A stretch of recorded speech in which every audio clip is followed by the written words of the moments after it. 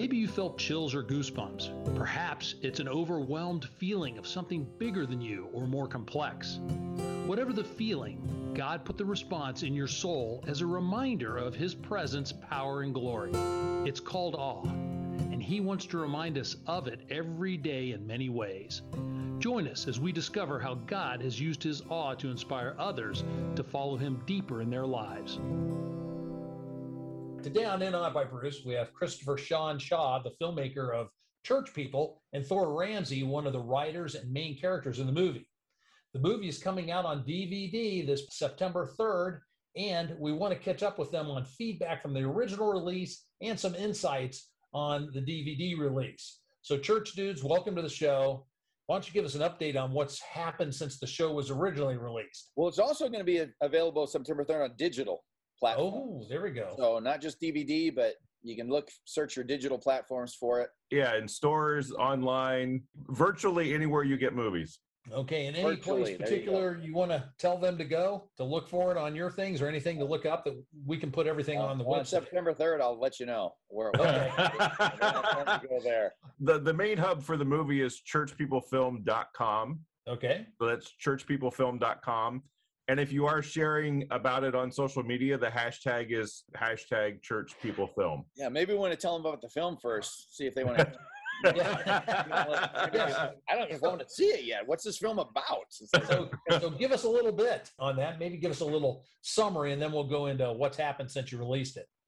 Well, the summary of the plot, basically, it's about a youth pastor in crisis. He's a youth pastor of a mega church, a gigantic. He's the youth pastor of the church in America. The pastor of that church is called America's Pastor. That's how influential this church is. And he is the pastor who tries every type of novelty that he can to attract people to church. But he kind of gets off track in terms of it becomes about the novelty. You know, he's shot himself out of a cannon. He's brought cows on stage, everything to illustrate things, to bring people in. And he's hit his glass ceiling. And the youth pastor is going the opposite direction, we're getting away from preaching the gospel itself. Remember when we started this thing, we just preached the gospel. And so for Good Friday, the senior pastor is like, I need a big idea. And his big idea is to actually have a literal crucifixion on Good Friday. And that's basically the plot. That's the setup of the story. And if you want to see the rest, you're going to have to rent it or buy the DVD September 3rd. But and I can attest to how good a movie it is. It really is poignant as well as funny and great acting. And the film director didn't do a bad job either. I just say that for all the actors. Yeah. You actually end up hating your own performance. I ended up hating my own performance, but everyone else did an amazing job. We have Stephen Baldwin in it, China Phillips' husband, who's a Baldwin too. Billy Baldwin. I can remember which Baldwin she married. It was like Michael Monks, Eric Cahill, Donald Faison, Joey Fatone. It's a great cast. It is a great cast. Wonderful, and a wonderful job. So what's the reactions and what feedback have you been hearing from the original release? The reactions have been overwhelmingly positive. I mean, they've been fabulous. We're very thrilled with the reactions. I mean, I've heard people say that not only did they laugh all the way through it, some people cried, some people sobbed.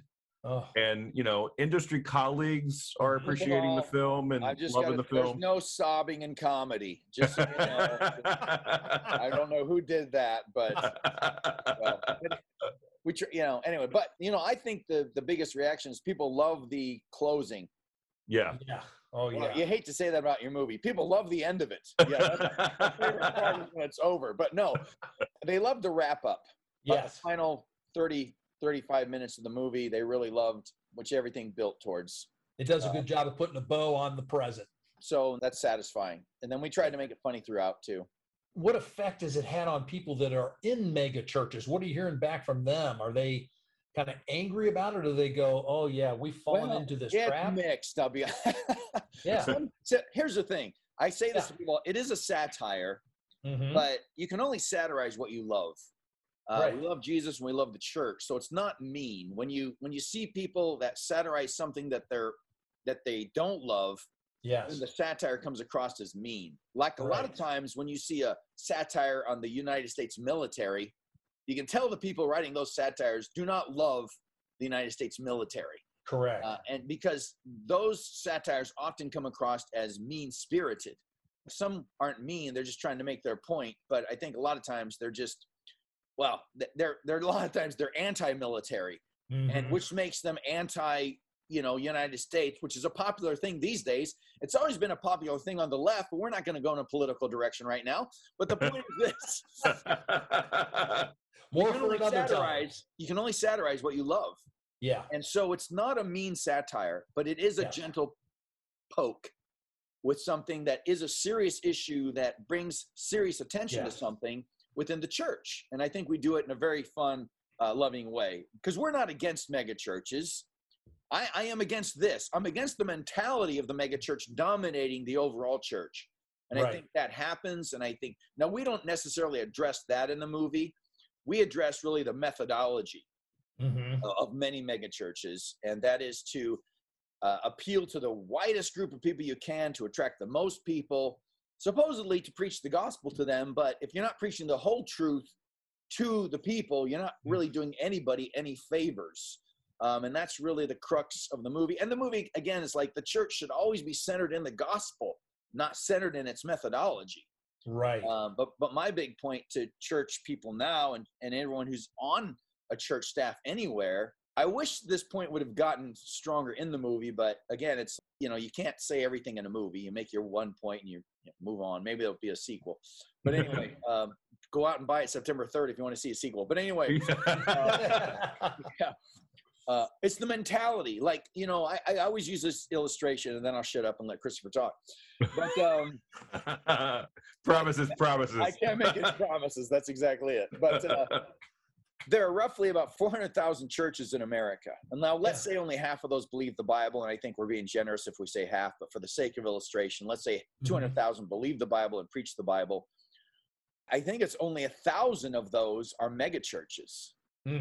So you've got 199,000 churches that have an average congregation size of 50 to 100 people. Some are a little larger, but that's your average. That's normal. And yet the entire church is dominated by the thinking. Every small church feels like they need to become a mega church.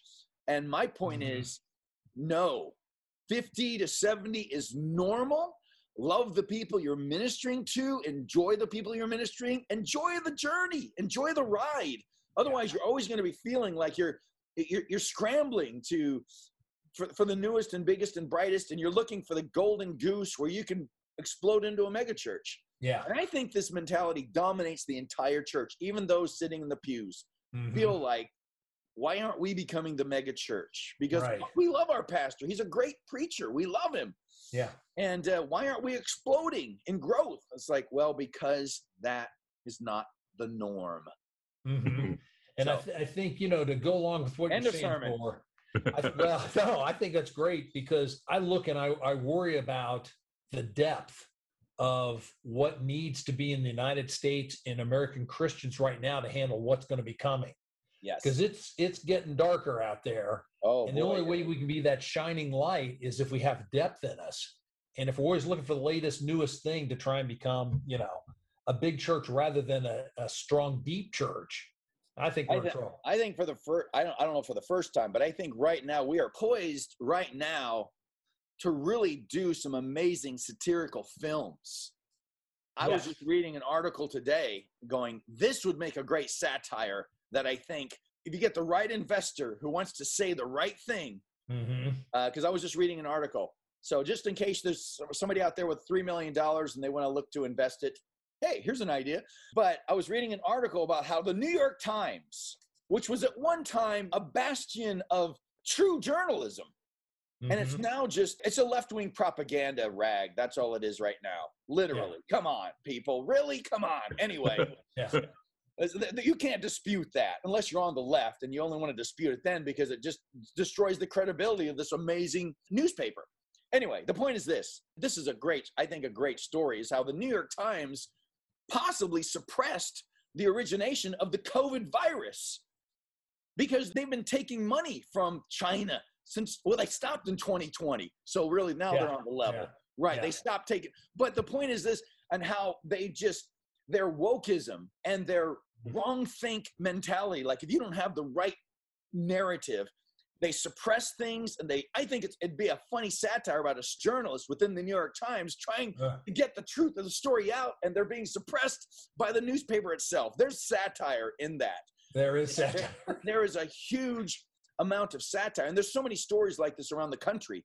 So I'm going, it's like, here's the thing that the conservatives, and as Christians, we tend to be conservative, right? Yeah. We tend to be people of the truth, but we want to conserve. That's the whole thing about, we want to conserve the truth. Sorry, Christopher. I'm going on one more tangent here. No worries, man. But this one's for investors. Yeah, this one's for investors. Here's what conservatives fund their next movie. Well, here's what wealthy, really rich conservatives don't realize. The reason culture has gone the way it has is because the left has always understood you communicate through the arts to capture people's hearts and minds. Whereas conservatives are like, we're people of the truth. We want the truth. And it's like, you know what? The rest of society doesn't think this way. No. You know, if you're trying to persuade people, you have to persuade them emotionally. And I'm going, now is our time to really hone down and really do some great filmmaking in the satirical vein. You know, and Thor is a brilliant satirical writer. Brilliant. Thank you. Yeah. We always work together. So we're kind of a package deal. That's why he's saying that. So it's like, how much did you pay him? He gets a gig. That's kind of how what'd you pay him for that comment? What was that? So, anyway, Christopher. The check's in the mail, right, Thor? Now Christopher can talk. Go ahead. Okay. Here's the promise. He said you could talk, Christopher. So Bruce, what do you got for him? Just keep going. What he said. Well, kind of tell them how this all came to be. Yeah. Sure. Well, why don't you start with your part of the story, because you're the beginning part, and then bring it up to how you met me. I talked enough. I'll just shorten it to say that I started writing a screenplay in the late 90s, early 2000s on a youth pastor in crisis. Had a meeting with Sonia Firm, and a great guy over there I always mention because he was so generous to me, Josh Nadler. He phoned me 5 times and gave me notes over the phone on 5 rewrites. But he's the guy I credit with. The last rewrite, he said, what your story needs right now to bring all the characters together is a big idea. And that's all he really said. But I'm like, okay, that was enough to go, what's the big idea? Yeah. And I had a friend who's a church planter call me up, and he says, you're not going to believe what this gigantic megachurch is doing on Good Friday. I'm like, well, what are they doing? Tell me, I'm all ears. He's like, they're crucifying someone. I'm like, there's no way. He goes, I'm looking at their social media page. So I go to their social media page. Now, they weren't actually crucifying someone. Okay. They were having a passion play, but it was going to be so realistic. They had all these warnings, and it seemed like they were actually going to crucify someone. But what struck me is so many evangelical pastors had done such crazy things to attract people to church that for just a second, my friend and I actually believed that an American evangelical church would literally crucify someone on Good Friday to attract people. And I knew right then, there's my big idea. Yeah, there's a and then I just ran with it after that. And so I wrote the script, and then I started looking, because I'm like, I just want to get this made. So I started looking for filmmakers. Enter Christopher Sean Shaw. Okay. So I connected with Thor on Facebook in 2009, and we had very sparse communications. Thor's a very short communicator in writing, and I'm a very verbose communicator in writing.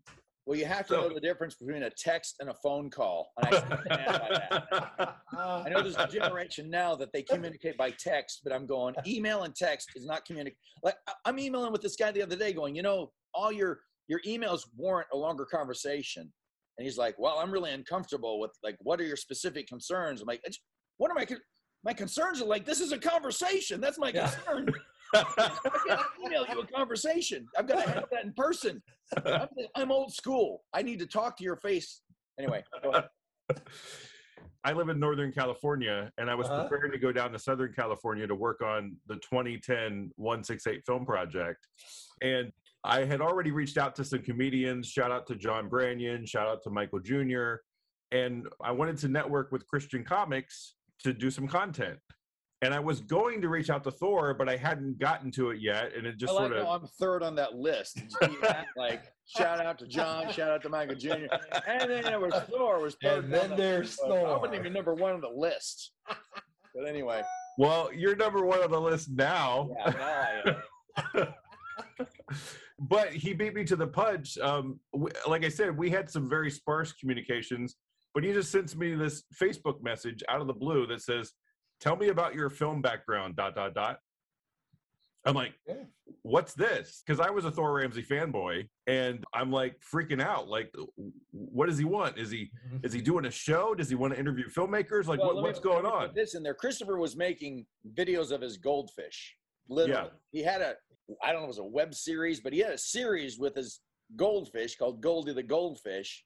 And the videography was pretty good. I'm like, wow, he can do that with a goldfish. He'll make me look great. Yeah, the goldfish looks great. If he can do this with me, fantastic. Goldfish looked good.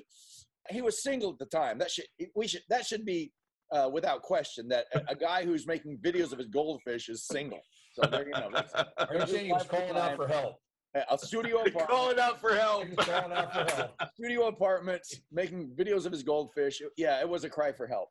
Oh, man. Well, to be clear, it was a 1-bedroom apartment. Thank you very much, Thor Ramsey. But but yes, I was making these quirky videos with my goldfish, which you can still find on YouTube and on Facebook. Goldie has her own page, Goldie the Goldfish.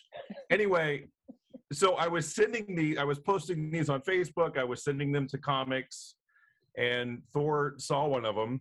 And he reached out, but I didn't know this when he reached out. Tell me about your film background, ... Like, what is this all about, right? Mm-hmm. Well, little did I know at the time, he had this script called Youth Group, which later became Church People, but he had this script called Youth Group that he wanted to connect with filmmakers and make. And when I responded to his email or to his Facebook message, I think I was impressed, I would say, by the Lord, to go ahead and ask him to be on your 168 Film Project team. Shout out to 168film.com, by the way. Lots of great stuff coming through that competition. And so I did, and long story short, he graciously accepted, and we worked on a project called Skip Listening, which we now have a feature-length script for as well. So, good. Hint, hint, if anybody wants to fund a fun comedy about a radio DJ who goes deaf. It's a really fun one. So anyway, so we worked on Skip Listening. It was such a great experience. I still remember we were sitting in editing with our editor, Matthew Reithmeyer, and I was hoping Thor would want to continue to collaborate together. And so I was like, so do you want to do this again next year? And he's, next year? I want to do this again next week. Yeah, all right. So we actually have done several 168 film projects together. We've probably got about 10 or so short films under our belt in collaboration with each other. Mm-hmm. And Church People is our first of hopefully many features. Okay, good. Well, what are you looking for in the rollout of the DVD? How can people listening to this really help you? Buy it, of course, pray for you. Anything else that they can be doing to promote it? Buy a copy to give to others. How about that? There you go. It'd be a good Labor Day present. There you go. Yeah, and I would also say social media is huge. If you could share it on all your social media platforms. If you do buy a hard copy of it, take a selfie with you and the DVD and post it. Another way they can help is, you know, if they enjoy the film, give us an honest review on IMDb. Church People's on IMDb. I believe it's going to be on Amazon as well as on September 3rd. So please give us a rating. I don't know if most people know what IMDb is. Internet Movie Database, imdb.com. So if you go to IMDb, you can search actors and what movies they've been in. You can search movies and find out what actors have been in. But there's also a way to rate it. You can give it a star rating. And you can also write a review similar to what you can do on Amazon. It's really like a website for movie buffs in a sense. Right. Yeah. If you love movies, then most people are familiar with international movie. IMDb, it's got a horrible title. It's got a horrible, it's not even an acronym. But anyway, I always stress that. But IMDb is a big one for movie fans. Mm-hmm. Yeah, so give us a star rating and give us an honest review. And that really helps the metrics on both IMDb as well as on Amazon. And of course, you know, take pictures of you holding the DVD and post it on Facebook, LinkedIn, Twitter, Instagram, share the trailer. I mean, word of mouth is very, very helpful, especially on social media. Less expensive. Yeah, and less expensive. Our budget's now, it's gone. It's gone. Our budget for promotion is gone. Anything else you want to say about the movie or what else you're into and doing? We're working on tons of stuff. I mean, Thor's written about 4 or 5 screenplays this year in collaboration with other people. Yeah, I'm really excited. I really ended up liking I worked on Church People with a gentleman by the name of Wes Halula. And Wes has been a good friend for years now, but that was really an enjoyable process. We literally spent about a month together doing the final rewrite, because I probably did, I'm not even joking, I did 30 rewrites by myself. Wow. The script. So we probably have 3 different stories there, really. But at least. And then Wes and I did the final rewrite together, and that was a really enjoyable process. And so I just started really through Christopher, partially. Christopher's mentioned that there was a comedian by the name of Bob Smiley, people are probably familiar with, and Bob Smiley and I. Christopher had mentioned that Bob had talked to him about wanting to write a screenplay, but he'd never written a screenplay before. So I contacted Bob and asked him what the story was, and said, yeah, let's work on that. So Bob and I wrote a screenplay together, and then I've been really good friends with Darren Streblow and Leland Clausen and Bone Hampton, who are all comedians. We've been friends for over 20 years. Darren and Leland and I used to tour together back in the day. We did a pure comedy tour, but we never figured out how to do something together, even on stage. So, okay. And then as time goes on, it's like, I used to talk to these guys once or twice a week, sometimes 3 times a week. We'd be talking on the phone, and we all lived in different states and everything. I remember my wife asking me one time, how important are these relationships? Because here's our phone bill. And we need to change our plan because, they're important. So, but anyway, with Zoom now, I will say this is one of the one positive thing that came out of the pandemic for me is Zoom, which I think was I think Wes and I used Zoom partially when we wrote the screenplay, but I don't even know if it was Zoom, because it was like, I'd never seen anything like this before, but we could share the screen, blah, blah, blah. But most of the time we got together live. But with Zoom, first of the year, I contacted my 3 buddies and said, let's do something together. Why don't we write a screenplay? And so we worked out this process. It was really almost like we created a game show. We all had to come back with 10 premises, and then we narrowed those premises down to our favorite 2 from each person. And then we narrowed those down to our favorite 1 from each person, which narrowed us down to 4. And then we each came up with our favorite, and there's our premise. Let's work out the storyline. And then we did that, and then we wrote a screenplay. So we wrote a screenplay together. It's a comedy, and we wrote it so that we could all be in it together is the idea. Yeah. And that's just an outright screwball comedy. Now, it has a Christian theme and a subtext to it, but it's not like, and Christopher and I are pretty much on the same page. When I start a project, I never start out with, what do I want to say? I always start out with, what's an idea I'm excited about? What's a story that I'm excited about? Yeah. And that's where I start. Because if you have a Christian worldview, your worldview will work its way into the story.